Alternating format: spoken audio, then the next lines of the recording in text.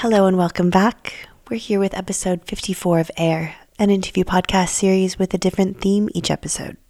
As always, if you're looking for ways to support the series, you can find us on Patreon at patreon.com/airpodcast and on Instagram at @_airpodcast. We've also got a new semi-regular Substack newsletter, which you can sign up for at airpodcast.substack.com to stay up to date with new episodes and short essays from me. On to this month's episode, which welcomes DJs, producers, and co-founders of the Slow Life Collective, Laurine and Cecilio, to celebrate their label's 10 incredible years of existence.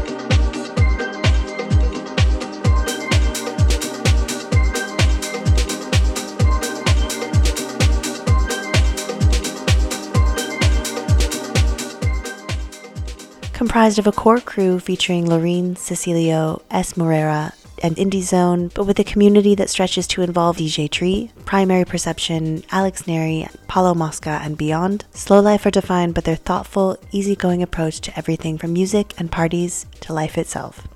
They have quickly carved out a niche for themselves in their home base of Berlin as regular fixtures at Hoppetosse and CDV, where their showcases are home to some of the best-loved DJs, pulling dancers in for hours-long sets that speak to the true meaning of the term journey. Their label acts as an expansion of their unique sound, a place for the producers amongst their group to really express themselves. For their part, Laurine and Cecilio have worked tirelessly to not only helm Slow Life, but also explore careers as DJs and artists in their own right. Recently back from a South American tour that took them to a dozen cities across a handful of countries, they're back in Berlin and looking forward to bringing that inspiration to Hoppetosse, where Slow Life will celebrate its 10-year anniversary on Saturday, 26th of March. In this conversation, we look back at Slow Life's 10 years, the collaboration at the heart of their collective, and the philosophies about life and music that drive Laurine and Cecilio as artists.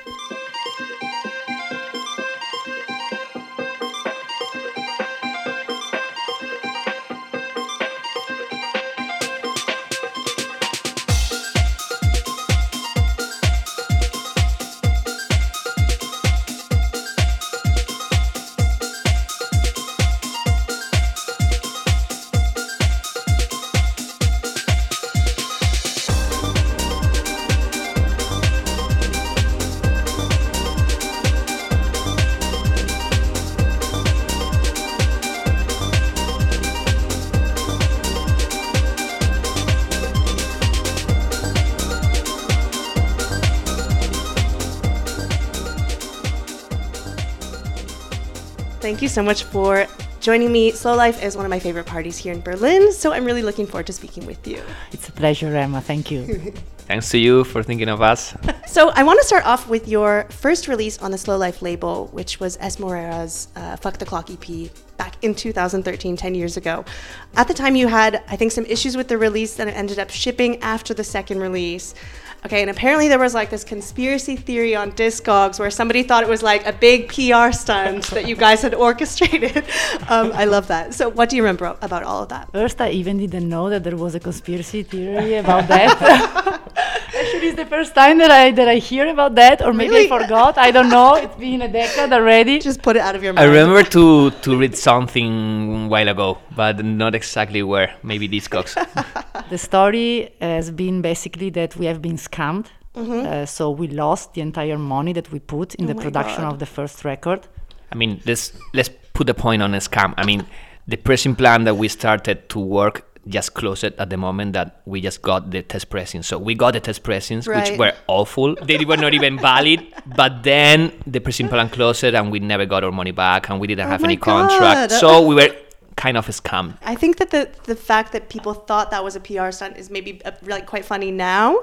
But I guess at the time you were like obviously really stressed. So what was that like for you? Yeah, I mean, but basically we thought, what's going to happen? We don't know, but we have to keep moving. So that's what we did. Just found another pressing plan.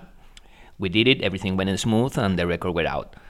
And after that is when we started to work with different distributors, with different deals. And that's when the first one was finally out, which also, most people don't know, we also had issues because we got the release with the wrong stamps. The full stock. Oh, God. They were with a hardcore release, which I think that there's even some copies around. It was a disaster for twice, and then finally the release came like normal. That sounds really stressful. Can you talk a bit about how the release came to be? At what point were you you were already playing together for a couple of years, and then you decided to make the label? What was that story like? Actually, the label and the collective came at the same time. We were hanging out as friends since, 3 years, more or less. Yeah. And on our side, we wanted to make parties. Then we have Sergio Moreira, who was making a lot of music, and we had the name, which was Slow Life. And at some point, we just decided to put everything together, why we have to have a separate party and a separate label. We like this name, we like this concept, and let's just call it Slow Life, everything, And then with the time, step by step, the concept started to taking shape. At the beginning, was a little bit confused, even for us. Imagine, for the public. Yes, because at some point, I remember even people who were kind of around telling us, trying to push us in a way, oh, no, you should be playing as a Slow Life. I said, no, but the Slow Life is the party. It's not the artist itself. We are a collective. So it took a little bit of time to get the final shape that it took. And what other kind of growing pains or sort of challenges were there in starting your own label and an event series when, I guess, from what I understand, you didn't have so much experience with that, any of you, beforehand. Is that right? Yeah, it was everything new for us, for all of us. We not in terms of throwing parties, we all had our things, before. But in terms of labels, yeah, we were completely new and we were kind of lost at the beginning. But, at the end, we learned from the mistakes, and we had changes. We changed distributors, people we were working with, And at the end, it's not that we have had so many changes, and we have learned from all the mistakes also, so it's okay. So how did it feel to put out that first release? Did it feel to you guys like it was the start of something really special? Maybe that's different because you already had the sort of collective going and you were already playing together, but what was it like to have that sort of first release in your hands finally after all these issues? Well, it definitely felt that it was the beginning of something special, but maybe everyone is thinking that when they put out their first record. But yes, it felt very special. But for me, one of the most special moments was when I've heard Vera playing that track in the first release in Hopetose. And I remember I was just blown away. I wanted to cry. I called Sergio. I woke him up from the bed Sergio, listen, Vera is playing your record. So yeah, definitely those are moments that probably they won't come back, but I still remember them, and I remember that it was a very emotional time. Which, by the way, I just wanted to point that track that Vera played was the awful first test pressing. So was the first the Slow Life 001, was not the second. I'm doing an interview series about artists and their sort of early records that put them on the map or their first release kind of thing. And actually not a single person has said that they knew that their record would be a success, or they didn't really know that it felt like something special at the time, that it just kind of, was something that they wanted to make. But it sounds like it was a bit different for you guys. To me, it felt that it was the beginning of something special. Definitely we knew that we had the potential to do things, and we are the first to believe in ourselves. If not, we were not doing what we are doing, honestly, because this, this industry is not easy at all. But yeah, definitely we felt that was special, and luckily also it was really well welcomed. The second one, also the first one, no, but the second one was actually played by a lot of DJs and some sort of big names, and so it definitely helped to push a little bit ourselves. But at the end, you don't make a career or a living out of one release, so we never got too excited about it. We just keep doing our thing.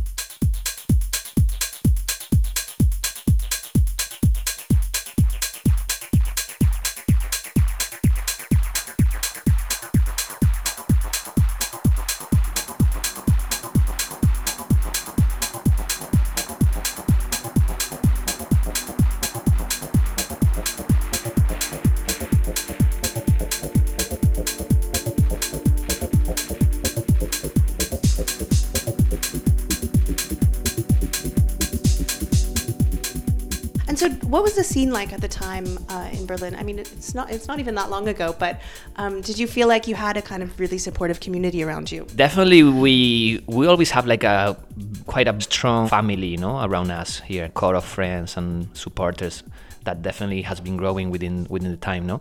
Well, I mean, we knew what we wanted. Basically, we wanted to throw the parties that were in the places that we wanted. We were already, our first party was in CDB, which was for us like the most important place for us in terms of growing, no? So yeah, we were where we wanted to be. I mean, nothing else. I love what you said about CDV, because I think for a lot of people within our sort of circle, CDV is like the sort of ultimate place where, you know, when you play there for the first time, it's always really special. Is that how it was for you guys playing there for the first time? It was definitely special. I remember I cried with the last track that I think Francesco put at the time. So yeah, definitely it was special. Also, it was a different time for Credel Visionaire. We still had all the sound system. We had the U-Rays. The sound limitation wasn't that tough as it is now. So it was definitely more enjoyable than it is now sound-wise. It's still special, eh? Yeah. Secret Visionaire. But that time it was even more special. Yeah. Regarding what you say about the community when we started, I really believe that our group of friends, like these 20, 30 people that are coming to the party since the very beginning, I think they has been very, very, very important to set the mood that we have at our parties, because our music and their vibe, the party is done. You know, I mean, it's the perfect match. So I really believe that they were a key factor in developing the party side of Slow Life. I think you've definitely got a point, because I feel like I'm not sure if it's like this in other places, but I think in Berlin there's like quite a few of these sort of Hoppetasser residency parties that when you go there, you know that it's going to be special. You know, the Ghost, for example. Exactly. The Mud Show also, all our friends. So I think it really makes a difference having these people that kind of come out every single time that you're there, and you know that it's going to be a good one. Yeah. The vibe of 30 people is going to be contagious to others, you know. And definitely something that we felt during these years of growing is like the people were adding to this group. So now, I mean, the closer friends are still the same number, but we have such a big group of supporters that actually are now friends, you know, that we feel like always said is like the biggest blessing that we have, no, in terms of the party, that the people kind of adds and it takes like its own, you know. It's like they really feel that they are part of it, and definitely for us is the best thing of it. So do you think that, you know, earlier we were talking about the kind of growing pains of starting a label. Do you feel like now after 10 years, you've kind of got things figured out in terms of what's going to resonate with people, what people are going to like, or what sound you want to make, or, you know, how everything is working? I think we never had a plan, and we will never have it. What we have is a vision. You know, but we are never thinking, oh, let's make this record because it's gonna sell. I mean, we know at this point when a record is gonna sell or when a record is not gonna sell, but we don't care. We are never gonna press record because they are gonna sell. This is something that we absolutely don't care about. We just want to release records that we think are good, whatever the style, whatever the name. Definitely we have some planning, but it's like short-term planning. I mean, we don't have any big plans ahead. It's just like in terms of releases, sometimes we put in order, you know, just to make it sense in terms of balance. But that's the only plan, you know. At the end, it's very organic, all the growing that we had, and we never were close to any ideas or any music, because we like different sorts of music. So it's not like, oh, we just need this because this is when it's gonna sell, you know. You have your times where you feel also that people get tired of things very easy, you know. We live in a life of instant, everything has to be instant consumer, so we never focus on that. And we know there's like this wave of trends and things, you know, and we never got excited, like really stressed about it. Of course, people like when something is fresh, something is new, but we were here for the long term, you know, we always had that goal, and that's why we are still alive. I spoke with the musician Chili Gonzalez. I don't know if you know him. He's a pianist. A couple years ago, and he said that even though he knows what he likes, he wouldn't ever want to like completely know what is going to be successful or what is going to be popular, because then he wouldn't have that moment of discovering something or being surprised by something or having that sort of eureka moment of finding something that you really like. For you guys, is there a thrill in, you know, not knowing of these kinds of things? In electronic music, I kind of have the feeling what is going to be the new trend. I mean, in our scene, which is very limited. I have this feeling of what's going to be the new hype, and normally I'm right about it. I just don't care, What do you think about that? I mean, it's hard to say. I mean, definitely we are aware of what's going on. And for example, in my case, I've always been very curious about what's going on, what's happening. I listen to different music, even if it's not the music I like or the music I consume mostly. So we can have an idea, but we never thought or planned anything because of that. I mean, at the end, it's like we felt that we liked something that we were offered. We just push it and publish it, and that's basically our modus operandi. We never rejected anything because it was not going to be accepted, or we never pushed something extra because we thought, oh yeah, this is definitely going to sell, It's definitely not on our motto. I like that. And I think it's also, for some people, myself included, difficult to stick to that sometimes. Like, for example, with the podcast, sometimes I'll have a guest that I know the episode isn't going to be as popular, but it's one of the better episodes. Whereas sometimes if I have somebody on that is a really big name, it ends up being one of my least favorite episodes. So is it ever hard for you guys to kind of stay that course? At the end of the day, for us, it's also everything is very familiar. It's not that we just see. It's not that we release so many random people. At the end of the day, maybe a random, but the approach for us was very organic and very natural. So definitely we get excited also. Even now we are excited for maybe some future plans that we have had and people involved. But still, it's excitement, but it's not anything stressful or anything like too much thought about it. So which artists whose music you've released have really surprised you in terms of what they're doing? Somebody that's doing something a bit unexpected. Has there been any moments like that? All of them. I mean, honestly, I can say that we are proud, let's say, of everything we have put out. There's nothing that we actually regret. For me, the key players definitely Sergio. Sergio for us has been always like an inspiration in every way, but musically he's always been really special for us. In the later years is for me, and I always say, is Paolo. For me, Paolo Mosca is a master of what he does, and still with a lot of space to grow and time to grow. You can see that he's very mature for his age, and also we share a lot of his ideas, or more than his ideas, his approach to life. So that's also why we feel him very connected to us. But beside that, I just love it. I just love the music that he does and his way, his approach to production, and it's definitely something that I feel really connected to. Paulinho Mosquinha, I love you. So you mentioned Sergio. I know that he plays, as you mentioned, a really big role in the production side of Slow Life. I think he's produced quite a few of the tracks, or co-produced quite a few of the tracks that you've released. What was it about his sound that caught your ears, all those years ago? I think that his sound, we co-create a little bit his sound. When he arrived in Berlin, he had this technical side of it, already developed, but maybe he was in the search for the inspiration, to find his own personality. And I believe that in those years, at the beginning, where we weren't working, we were just meeting up every day, smoking joints and just playing. And Sergio wasn't playing record at the moment, so he was just there and listening and dancing. So I really believe that all of those hours helped him shape the beginning of the production in Slow Life. Within the year, I believe that he found different kind of inspiration, of course. He also got way more into the organic side of music, a lot of jazz, a lot of down-tempo. But yes, at the beginning, definitely it was a job that we did all together, to shape the sound of his production and definitely to shape the sound of our music as a collective. Actually, in an interview for RA, he said that he felt a little bit lost before he met you guys, and that you all kind of helped him find out what he wanted to be as a musician. Of course, because he came from a super little town. I don't know, Sergio, don't get pissed. I don't know if it's a super little. Laura's gonna be cancelled in Ponferrada. Okay, but he came from a place where there is basically no electronic music culture, so it's normal that this is why also he came to Berlin. He knew that here it was the right place to find what he was looking for. In your Mud Show little mini documentary that you guys made, you said that Sergio had this ability to kind of translate everything that you stood for, like all the music that you were playing and listening to, kind of ended up being sort of how he made the music, that, as you just mentioned.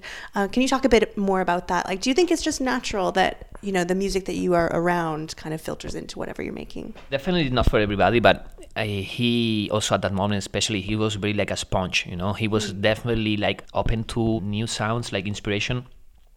I mean, for example, just talking about me and Laura, no, we were very common knowing the music that we liked it, but also there was variety in there, you know. So he was inspired, and then he took what he liked the most. It's not that we shape him, you know, but he definitely got inspired by us. But also within time, he got his own inspirations, like Laura said, and it's evolution itself, you know. And he, for example, I can say that he's not a person that is inspired just by club music, and it can be seen in his productions since his last projects. And we are still also hoping that he bring us more bangers, but at the end it's like his way of thinking of creating, you know, and we respect him a lot for that, and he's a masterpiece. So when you listen back to that first EP these days, I don't know when the last time was that you listened to it, but do you recognize in it that kind of sound or musical philosophy that you're still promoting today? Like, does it seem like, when you listen to it now, does it seem like it was the right place to kind of start things off for Slow Life? Absolutely, yes. Still, sometimes at the Hopetose party, as we play normally in the morning, sometimes we bring one of the third, maybe. But yes, I mean, definitely, we don't regret those beginning. Of course, also, we have evolved since then, but definitely it was a great place to start.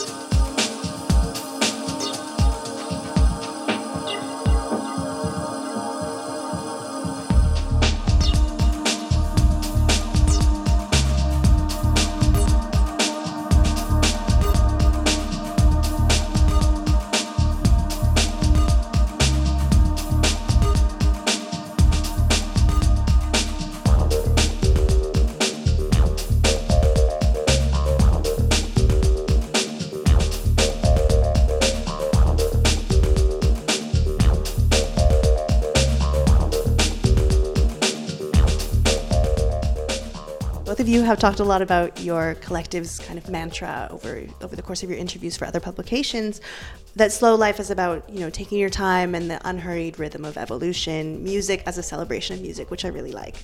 Is it ever difficult to kind of stick to that? Like, do you ever feel like you need to rush a bit more because of the, you know, you mentioned earlier that the music industry is kind of a hard place to be. Does it ever feel like you have that pressure?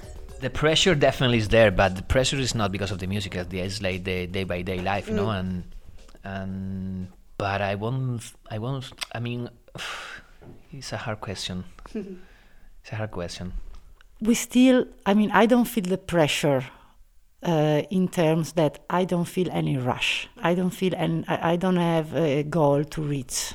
We reach this point where we are now without no plans, as I was telling you before, and we will go where we are meant to go without any plan. The only plan that we have is to be authentic, you know, be humble and be honest with ourselves and take all our decisions with the heart, not because of being greedy, not because of money, not because of exposure. We just want to keep working with promoters and artists that share our same point of view, you know, in life. So yes, this is the most important thing. And I tell you, sometimes you have to take decisions, you know, sometimes you have to say no, because offers or places, they don't match your philosophy. I mean, what you mentioned about you know, finding other promoters that match what you guys want to do, is that a bit more rare these days, would you say? I always feel that. I don't know if it's because we are still in a level in our career that we don't play such big festivals, you know, but actually, the promoters that booked us, most of the time, they are super sweet. And we always say that we feel lucky because most of them actually you can feel the love, and you can feel that they call us really for the music and nothing else. Yeah, there's definitely something I want also to talk, because like we talk a lot about that, or at least myself, is like we feel so blessed, that not everyone, but lots of promoters and a lot of gigs and places where we play, people are actually like sometimes even putting their own money, and it's like they are definitely doing for the love of music, and for the respect for us. So that's something that we would love to have a balance in the future also, because also we know that when you are growing, things also can be like more cold, let's say. But like Laura said, we also like to balance, and sometimes it's better to be picky, basically. Yeah, of course. What you mentioned about growing. So in your RA interview, DJ Tree said, "We know that if something is good, it will grow, and there's no need to hurry." I really love that as well, and I really respect it. But I am someone who cannot think that way. If I want something to grow, it needs to grow immediately. I have no patience for the wait. I mean, is that hard for you guys? Take an example, a plant. You cannot plant a seed and expect it to grow immediately. This is not how nature works, So I think that the same reflects in everything. I mean, there are things that grows immediately, but that's hype. Yeah. And the most difficult things to maintain is the hype. I'm not saying that it's not possible. It's possible, but it's very rare. In my case, I've always preferred to make smaller steps, but steady steps. But also that, it wasn't a plan, It's just, I never felt the need to push myself or push the collective. Actually, if you see, we have never done marketing, basically, We just make a post when the release is out, and that's all. So also, we are not very good in that. So maybe also that's why it took us a little bit more time to reach maybe goals that other people reached faster. But again, there is no rule.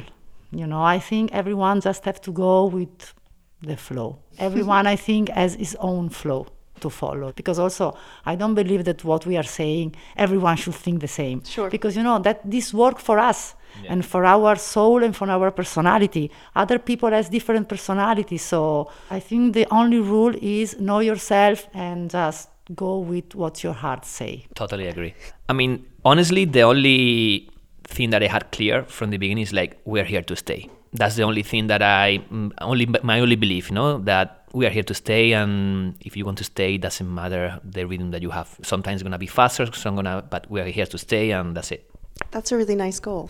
I think it also makes it easier, or at least sort of takes the edge off of things when you're a group collective and everybody's sort of agreeing, and that dynamic kind of helps to like soothe you. And, if you're ever feeling the pressure or something, you can kind of turn to the people around you, would you say? Definitely what you said is fundamental, being a group, and especially with Sergio and Santi. They have been really helpful for us to keep ourselves grounded, because they are completely outside of our scene, like the techno gossip, as we call it. So they have helped us in the past and in the present and in the future not to be influenced, by exterior facts or whatever. Or success. So yeah, definitely is a. I mean, I couldn't have done it without the group that I have. And I think this is valid for everyone of the collective. But I have to say also, it's not easy to be for people and be together 5 before and be together for 10 years. Yeah. I mean, there are a lot of fights, there are a lot of disagreement. But if you are mature enough and if you put your ego aside, at the end, you're always going to find a compromise. The goal is the same. So yes, here we are still. I mean, from a personal level, I always say, and that definitely like being a collective, and not even a collective, a group of close friends, it really helped, like Laura said, to stay grounded. But also from my experience, I can say that it also helped me like to shape myself as my person. Honestly, not even just to be a better DJ or whatever, to actually just be a better person. It happened to us, not that we had different situations where everyone had different views or whatever, and actually it helped me to see where I was wrong, or how much egoistic or whatever I could have been, in whatever situation. So it's definitely helped us like to be I would say like a better in a world. I think every relationship with others, especially when it's a love relationship or a work relationship, when it's it's very tight. Yeah, I think those relationships are a possibility for you to evolve. This is the case, definitely, with our group. Talking a bit about this kind of collective dynamic, I know that actually you met DJ Tree. You said in an interview once that it was a really nice time that he came into your life because you were having a bit of a musical crisis at the time, and he became a really fundamental figure for you. Can you talk a bit about that? I was living in Barcelona, and I went to Berlin for one weekend, and I say, I have to move here. It was my first time. I didn't know what was happening in Berlin. No one knew at the time, what was happening in Berlin. It was almost 15 years ago. So I decided I'm going to go to Berlin. I didn't know English, I didn't know German, so from Barcelona I say I have to go to London, like a couple of months and learn some English. So I went to London, and there I met DJ Tree. So definitely for me, DJ Tree has been fundamental because I knew that I didn't find my place in music yet. I was very influenced from the people that I was hanging out in Barcelona with, and definitely I needed to find myself.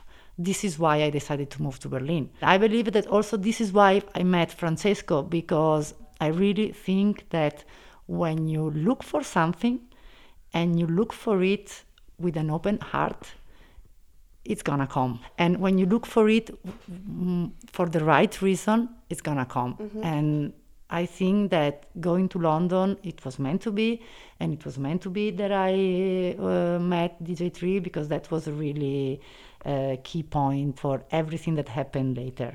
So thank you, Francesco. You mentioned this a bit earlier. Obviously, as a group, you have your own disagreements some of the time, I'm sure. But I wonder if those disagreements also help you learn. Like maybe it helps you, I don't know, see your point of view a bit differently, or makes you question why you're thinking the way that you're thinking. I mean, definitely, and Laura's going to expose it better than me, but I just wanted to say that sometimes, thanks to the disagreements, it's like things shape it in better, and it's like things were pushed in a room, not because something was right, because just someone had something extra to say, I think you learn more from disagreement than from agreement. So when you have this kind of mind setup, you're always going to learn. I mean, in the moment, in the disagreement, sometimes it's tough. I mean, we are Latin, and we have we are quite fire people, I would say. So yeah. But yeah, definitely I have learned a lot from this agreement. I have learned that everyone has his own point of view, and there is no truth. And, there is the truth, but in this case, like in a collective, it's just opinion, It has been definitely helpful as self-growth, and also being more patient, which I lack of sometimes.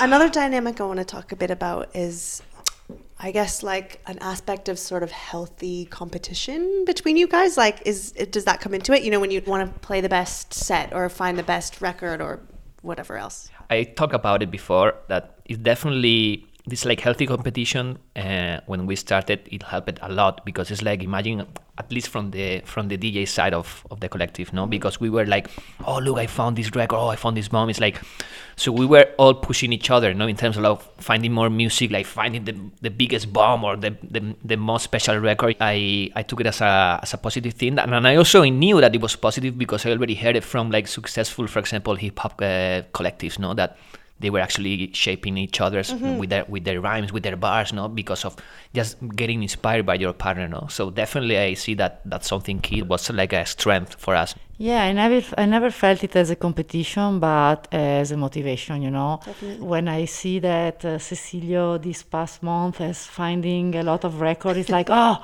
I need to look more, I don't want Cecilio to have more new record than me. So definitely for me is a motivation, not a competition at all.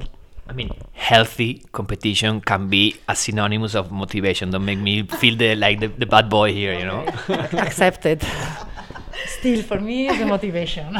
Do you find that you guys are learning from each other in a technical sense, for example, I interviewed Matthew Johnson for this series a couple episodes ago, and he said that with Cobblestone Jazz, because they're improvising every time that they play live, it's really like feeding off of each other and learning from each other, and every time they go on stage, there's something new that they learn, because it's always kind of like working with each other in this live setting can be really intense, but also a really good learning experience. So is that similar for you guys with DJing? Do you feel that you're kind of, learning from each other in a technical sense at all, or? I mean, in the DJ technical sense of it, maybe not as much, because at the end of the day, we are not turntablists. No, we just play records and we like to flow, which is something that you cannot be taught. It's just the feel in the moment and put the right music. In terms of sound or flow, definitely we have inspired each other. And for example, I can talk from me and Laura. No, we play a lot together, and it's something that we took serious from the day one, and we definitely help each other in terms of like understanding what like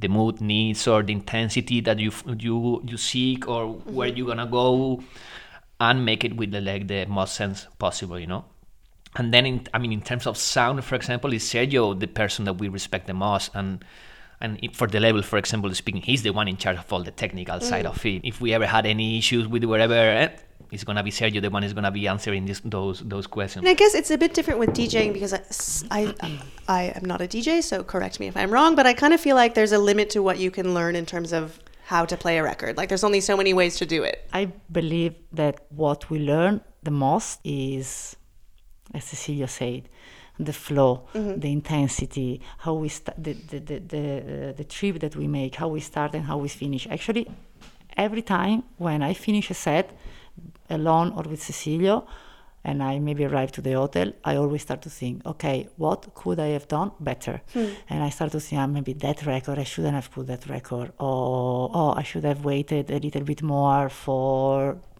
that other record. So definitely for me, every DJ set that we make is a learning point for the next one. Sometimes I'm even a little bit too... Yeah, sometimes she has to definitely get looser, because sometimes what you felt is not what actually was felt, in the situation. But that's good. I think that's a really positive thing for us, like to be very self-critic with ourselves. For me, it's very important to put the right record in the right moment, and also the right record after the previous record. So every record in the right moment. But definitely, technical side of it. We definitely have our little ways of mixing records, but it's not. Honestly, I don't think that science is like that big when you are like a club DJ.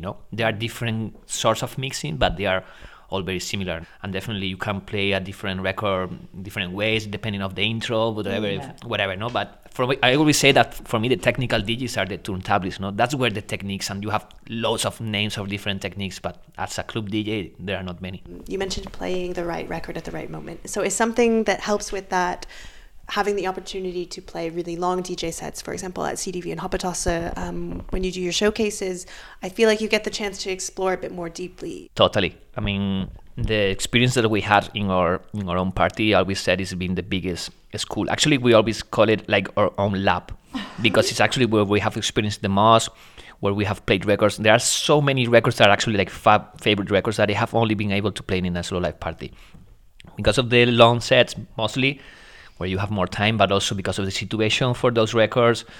And it definitely, but for me, I can say from my personal experience, I always said, and I was talking to a friend recently about it, is like where I learned the most in my beginnings was not playing in like when they were giving me 1-2 hours in a bar. It's when I was taking my equipment and I was playing a whole night for my friends. That's where my first solid learnings, about how to move a crowd, the intensity, when to change the music, change the mood, So definitely having our own lab, let's say, has shaped us a lot for the best. So what is it that happens during a very long DJ set that doesn't happen during a 2-hour set? Like, is it something tangible, or is it just that you can afford to kind of take your time and really go deeper? I just has like an instant thought about it. It's like, it definitely like why also related to a slow life, It's like not being pushing to arrive to certain record. It's like you can have more like a natural reading to it, when you're playing like shorter set, you are more forced to like, okay, now we change to we give more peak, now we have to close.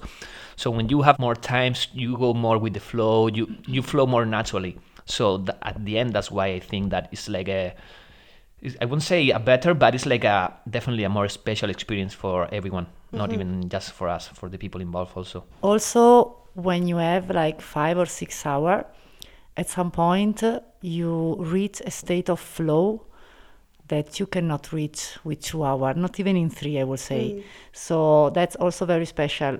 Me, after I don't know, the 4th or even the 5th hour, you reach a point when you just don't think.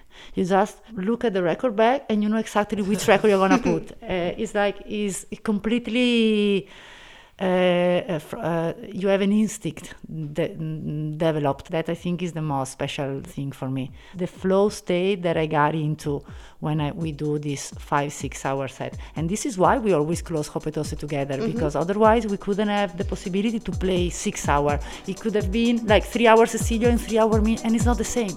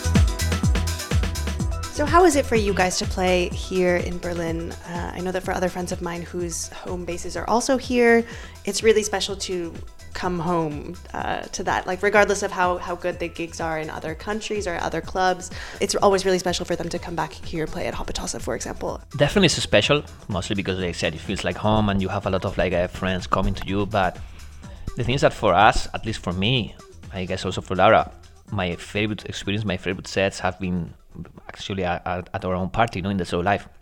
Mostly because of the freedom, but also because of the joy, because of the people involved, Sure. Honestly, we don't play that much in Berlin, which is, I think, is a positive thing also, because also it's not that we change our record back every week, so definitely it's better to have extended time between sets here in town, so people can also get to enjoy, and put them fresher music to them, and but at the end of the day, it's to do something really special, like I said, we need longer sets, and that's not the case every time. So not even because of being in Berlin, it's every set is 6 hours. It's not that we want to be every gig 6 hours, no, definitely you will get burned. But yeah, it's always nice to play in your hometown. So would you say that your showcases here in Berlin are the place where you can most fully and freely express yourselves as musicians? Yes, but it's not that in other countries or clubs we don't feel that freedom.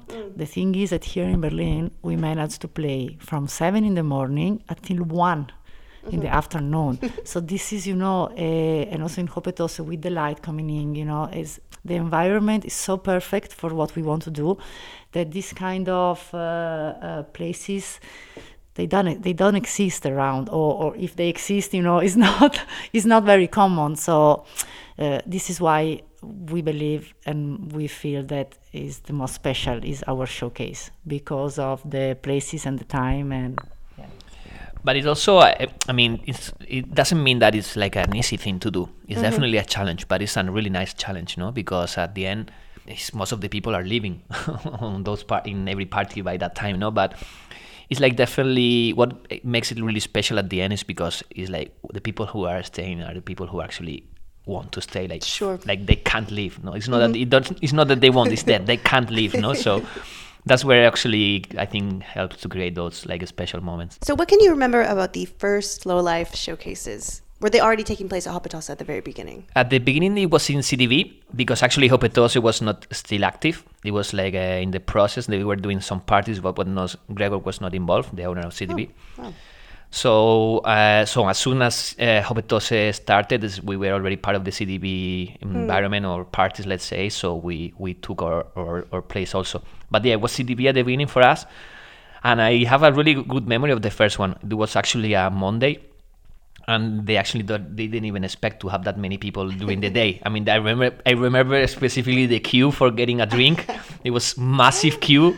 I have a good memory of it. It was definitely a nice one. Apart from Hopetosa and CDV, we had for a couple of years, I think, one showcase per year at home. We loved it, but we felt that we missed the morning part because at 8 in the morning, home is closed because, it's very dark and it's a little bit difficult to stay there more than the time. You don't recharge. It's very small, also. It's also very small, exactly. So we decided that to stop making party there because of that. Because for us, the most important thing is the morning part. So, definitely. But yeah, definitely good memory in home. Do you think anything has changed in terms of how you're running the events, or how you're setting them up, or what your goals are? The only thing that has changed in 10 years is when we started to open the chill out. All the rest is the same, actually. Yeah, definitely nothing has changed. I mean, one thing also that I saw like as a strength in our parties, let's say, is that we never needed like a big name or anything. I mean, definitely we can have a big name, but it came because, for example, Alex for us is the biggest name we ever had. But at the end, he's a friend of us, Alex Neri. So it's not that nothing has changed. We are just still like bringing people that we like and that we support in a way, and that we think that they can suit, or they can bring a spice to our parties, But it's the same philosophy. I don't think that is going to be changing in the future. During one of your past interviews, somebody had asked you about the artists that inspire you, and you had this sort of big list of artists that you like, but you also said that eventually, you heard this quote that said, "To grow up, the myths must fall." And you really took that to heart, and you became, more inspired by your friends and your peers, and I really like that. Can you talk a bit about that? I think I said that because it's something I relate a lot to it. It's something also I remember I listened to one of my favorite rappers back in the day. And it's true. It's like for your own growth, or the myths and all the legends have to fall. I mean, from the pedestal, So it's definitely not something that we forced it. It's like it came natural. And at the end, it's like, luckily, I don't have any idols in the industry. I have, for me, people that I respect the most, which can be DJs or can be producers, because they really inspire me bigger than anyone else in a certain moment of my life, But nowadays, honestly, I don't have any idol or any people that I consider not human. At the end, the people I inspire the most are, like Laura said, and we always said, it's like the people around us, and that we're gonna stick to it. But honestly, it's not something that is seeked. It's how it comes, It's like I cannot force it. Yeah, I mean, I really love that, and I find it true for myself as well. Often when people ask me what I'm listening to, more often than not, it's music from close friends. Do you think that helps keep you grounded in a way? It's not if it happens, it's not conscious, Yeah, I mean, I don't think that it helps to keep grounded. At the end, it's just maybe a meaning that you are grounded. No more than that help, So in your Mud Show documentary, I can't remember who it was, but towards the end, everybody was talking about what slow life means to them.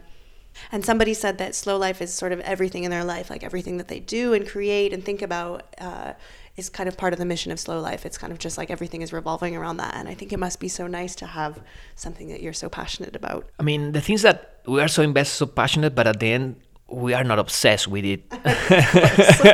In terms of like, for example, like Laura said, we don't push the marketing, we don't push anything. So we could be doing more in terms of that, But we could be attached because of whatever attitude from part of the collective, or myself, for example, you have to speak. It's definitely something that we always have present, and that's why I think it's very important, because at the end, it's the priority, I would say. That's what makes it more important. It's a priority. For example, I keep saying that for me, my favorite part is slow life. and I always want to have something like a special. For example, when the anniversary is like, I have been thinking about this party for such a long time, because it's like, and because it's something that it's really special for me, and I want to make like the best experience out of it, and make something remarkable, So definitely we put our hearts into it, and that's it. That reflects, I think. Yes, as you say, it's not that we are obsessed, but definitely, especially for me, that I am like general secretary, and for Santi, we are the most hard worker in all the technical sides. It's something that I have to be present, that I have to keep in mind every day, because every day there is something to do, an email to write, a podcast to upload, or whatever thing. So it's something that as soon as I wake up in the morning, I think, okay, there is something to do with Slow Life today. Then it's not that my life is revolving around it, I didn't mean it in a bad way. Yeah, definitely I have other things also in life that motivates me, But yeah, it's everyday present, and it's definitely also an inspiration a motivation to keep doing what we are doing with the music, I just want to say I didn't mean that in a bad way. I also think it's okay to have a healthy obsession. I agree with that. So what are your hopes for the label and the event series and your collective in the future? Like, where do you think or hope this project will take you in the coming years?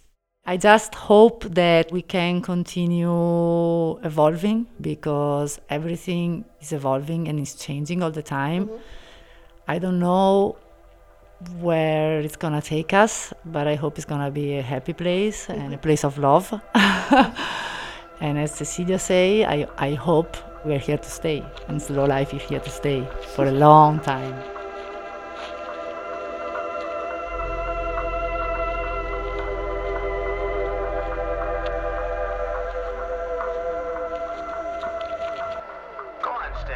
Scientist, you're up on this scientific stuff. Let's hear this theory of yours.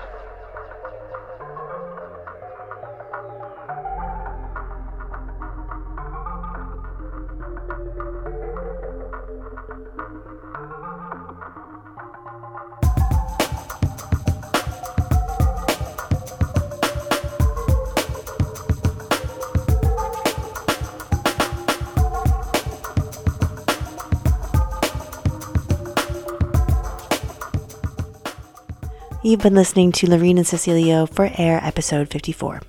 We'll be back on the last Wednesday of the month, so check back in April for another episode. As always, you can find us on Patreon at patreon.com/airpodcast and on Instagram at @_airpodcast. You can also sign up for our semi-regular Substack newsletter at airpodcast.substack.com. See you next month, and thanks for listening.